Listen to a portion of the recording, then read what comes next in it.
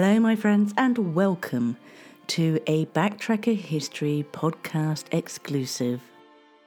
Join me as I meander through the archives to find out more about a particular story that really caught my eye, particularly as it refers to documents that can be used by people like me who are interested in stories and people of the past. It'll also give you an insight into a major historical event.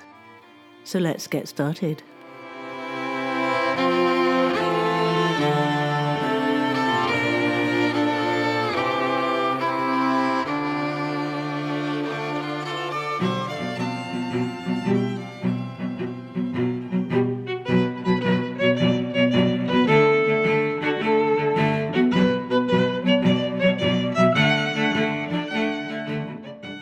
In 1948, Mrs. Nan Evans sat in her little study with its picture-lined walls.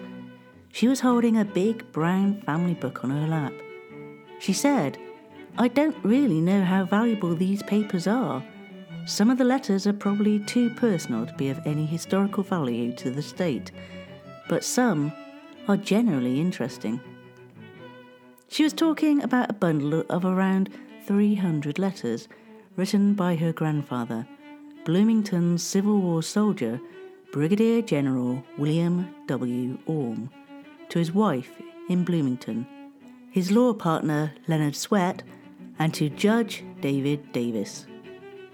Mrs. Evans presented the letters to the Illinois State Historical Society on April 15th, 1948.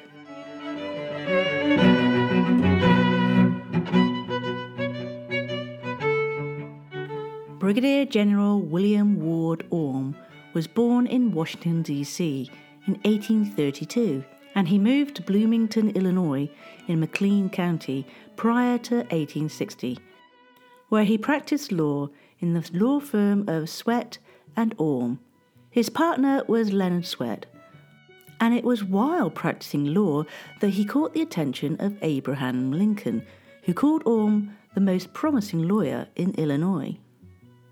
He was a delegate to the Illinois State Constitutional Convention in 1860. He was a friend of Supreme Court Justice David Davis, and when Abraham Lincoln appointed Davis to the Supreme Court, Davis wrote to his friend Orme about the news.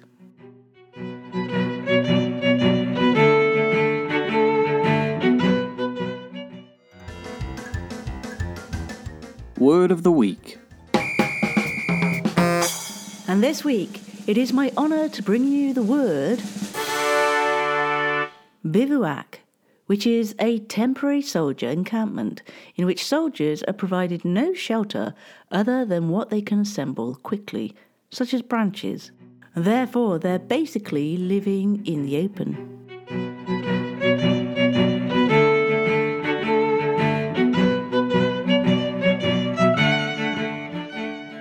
William Orme's letters, which cover a period of 1862 and 1863, give an insight into what life was like during those turbulent times, and when they were handed over, were reminiscent of letters from soldiers of the then very recent World War II. Most of the letters were written in camps and a few on the actual battlefield. Some were written on river transports on the Mississippi, as the 94th Illinois Volunteers moved down the river on southern campaigns. Historians prized these particular letters not just for their insight into life then, but also because of Orme's often caustic comments about other generals and the course of the war. Orme was appointed colonel when the 94th Illinois Volunteers Infantry, better known as the McLean County Regiments, were formed.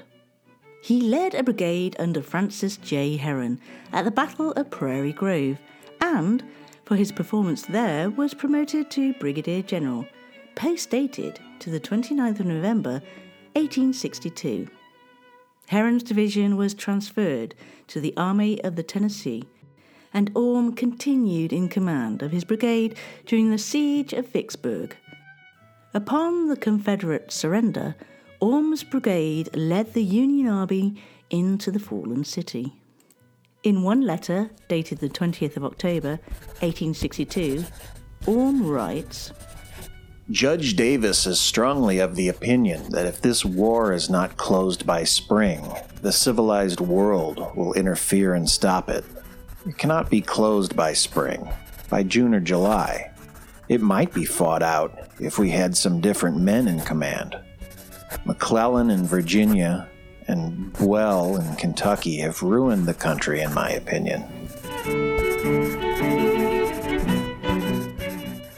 In another letter dated the 28th of November 1862, William went on to say, We had a Thanksgiving dinner in the afternoon. The bill of fare was cove oyster soup with crackers, pickles, salt and pepper, dried applesauce, stewed squirrels with dried applesauce, roasted turkey without stuffing, but with dried applesauce, hot yellow biscuit, soda crackers, butter and molasses, with dried apple pie, fresh apple pie, stewed dried apples, coffee and tea, no milk.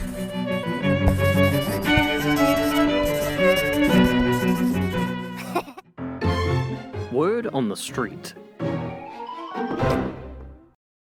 This is a rather unusual word on the street, as it's based in Bloomington, Indiana. And I'll be telling you about a street that has a lot of history, even though it didn't exist until the 1st of February this year. In late January this year, city crews began installing street signs donating the new Eagleson Avenue. Eagleson Avenue officially became the new name for Jordan Avenue from Davis Street to 17th Street on the 1st of February this year. It was previously named after David Starr Jordan, Indiana University's 7th president. The street's name came under scrutiny in recent years due to Jordan's support of eugenics, selective breeding of humans based on the idea that some people have superior genes. The new street name was recommended by a specially convened task force. It honours the Eagleson family, a prominent African-American family in Bloomington for 4 generations, whose members have made a significant contribution to the city, university, state, and nation, starting with Howson Vashon Eagleson, born into slavery in 1851 and who came to Bloomington in the 1880s. He would become a prominent barber with a large family that would make its mark on Bloomington and Indiana University.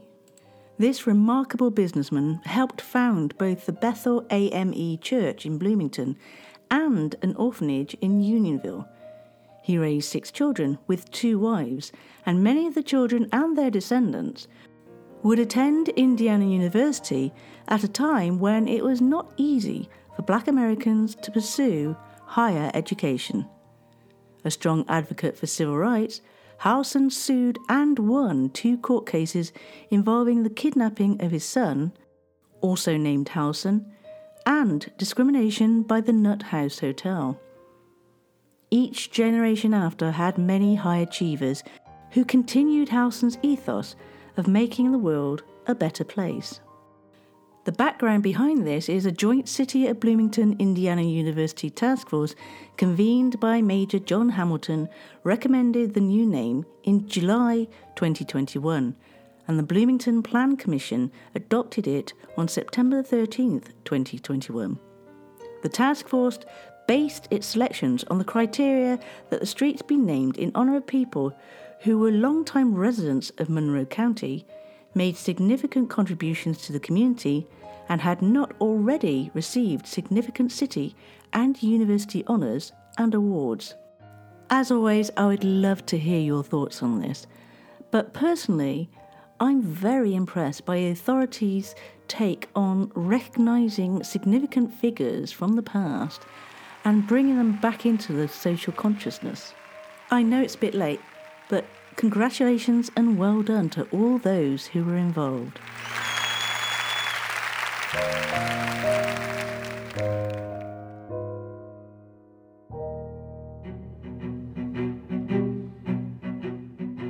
And now we return back to our main story. The Letters of Brigadier General William W. Orme. Here's one where he talks more about the front line, and it's a letter from the 9th of December, 1862, written near Fayetteville.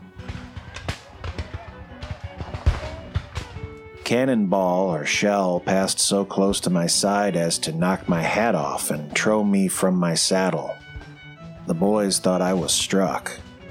The ball passed on and cut in two a large tree standing almost behind me. I rode over to the ground and viewed the results of the fight. Rebels and Union men laid together promiscuously. Rebels were all dressed in butternut-colored clothes. Many had only ears of corn in their haversacks. The woods were full of hogs, and during the night they had many of the terribly manged bodies.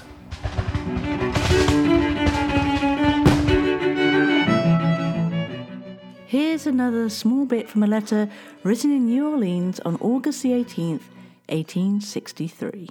Prices are very high, though I paid 50 cents for 6 apples. Butter is 30 to 45 cents per pound.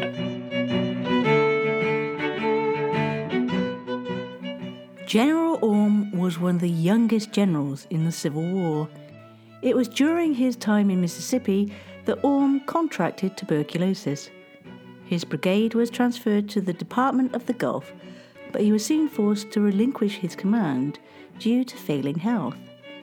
He was appointed commander of the Camp Douglas prison, but even that became difficult. In the end, he retired from the military in 1864 to become supervising agent for the United States Treasury. Orme finally succumbed to his illness and died on the 13th of September 1866 at his home in Illinois. He was only 34.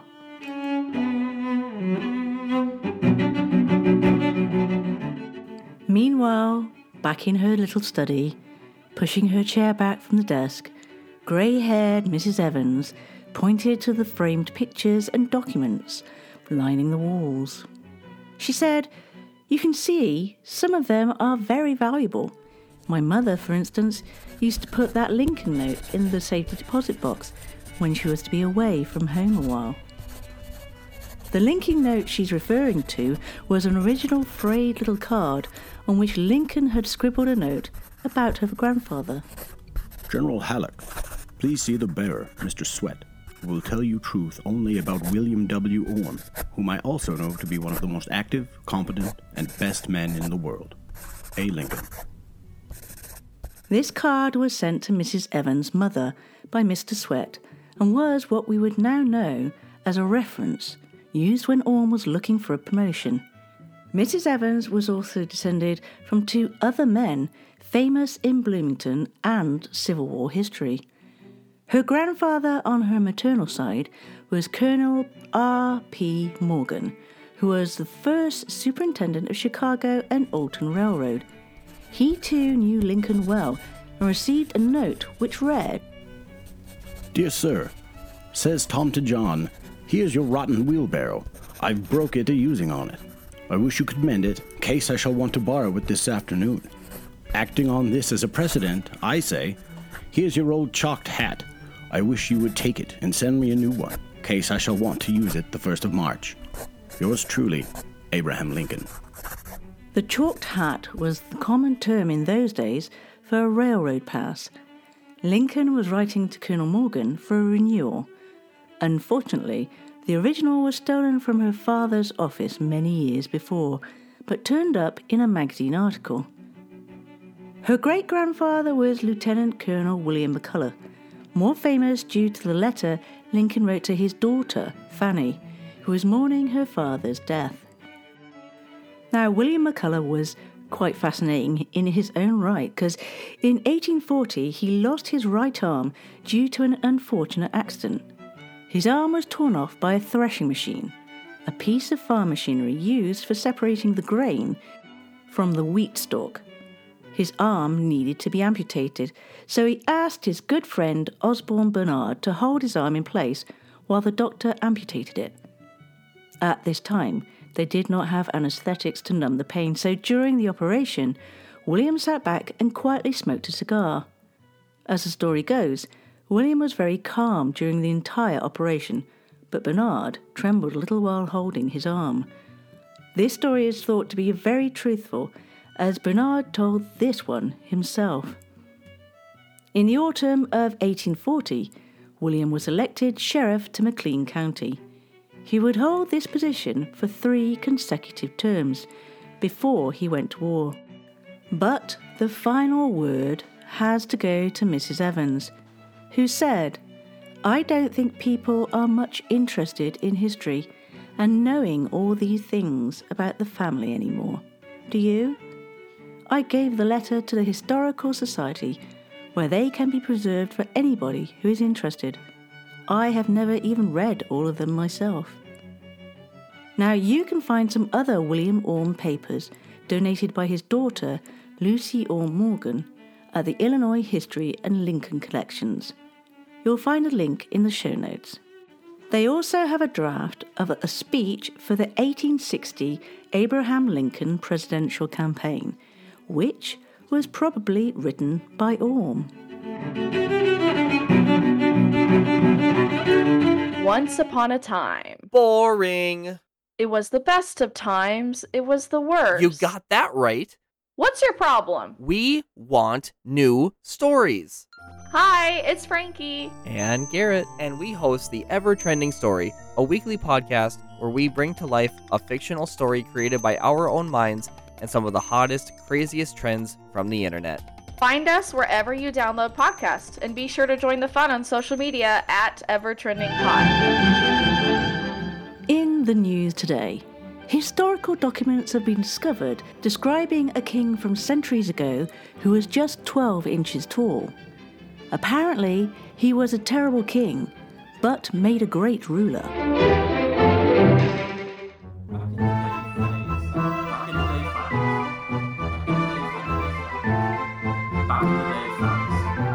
Back in the day facts.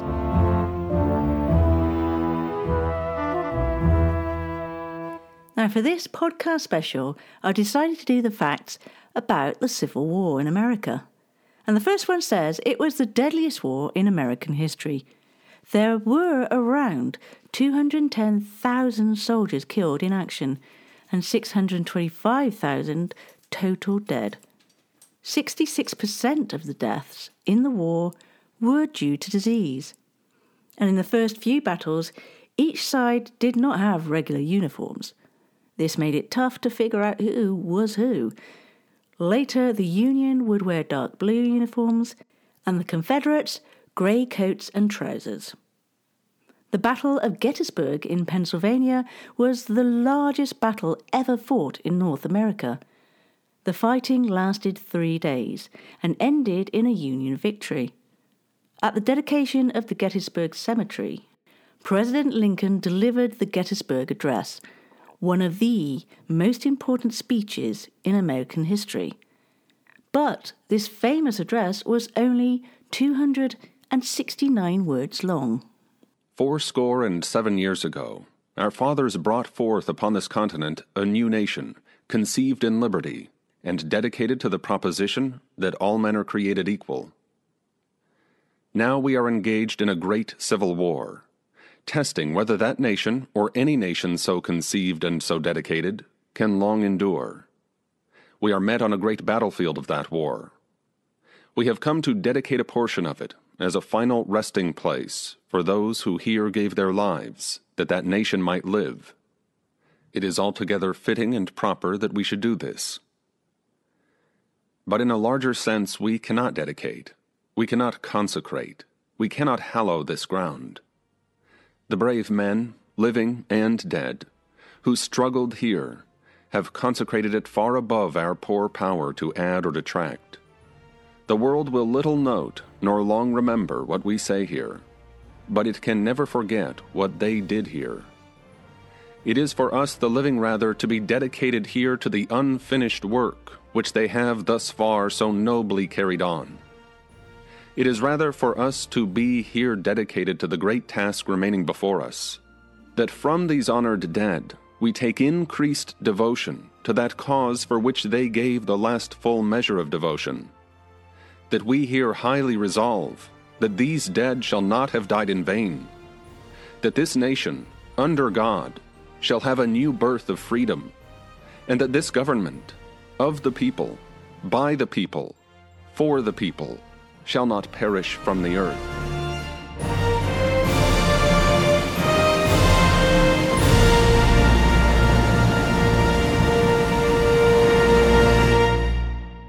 And as for a female hero of the American Civil War, Clara Barton was a famous nurse to the Union troops. She was called the Angel of the Battlefields and founded the American Red Cross. Since nursing education was not then very formalised and she did not attend nursing school, she provided self-taught nursing care. Barton is noteworthy for doing humanitarian work and civil rights advocacy at a time before women had the right to vote. She was inducted into the National Women's Hall of Fame in 1973.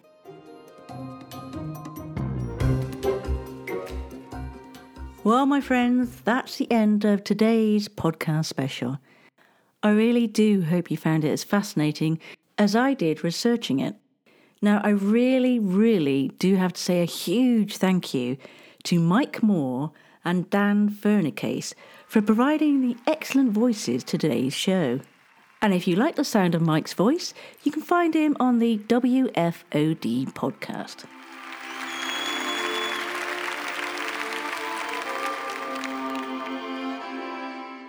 You have been listening to me, Alice, on the Backtracker History Show. Now, this podcast has been specially edited from a Bradley Stoke radio show in Bristol, England. If you liked it, please leave a rating and maybe a comment. If you didn't, well, let's just leave it at that, shall we? I would love to hear from you. You can get in touch with me via Twitter or Facebook using @BacktrackerUK with a capital B, a capital T and a capital UK. Or, alternatively, you can email me at info@backtracker.co.uk. By the way, the tune in the background, that's by The Model Folk. You can find out more about them at themodelfolk.com. So thank you so much for listening, and until next time, guys, take care and look after each other.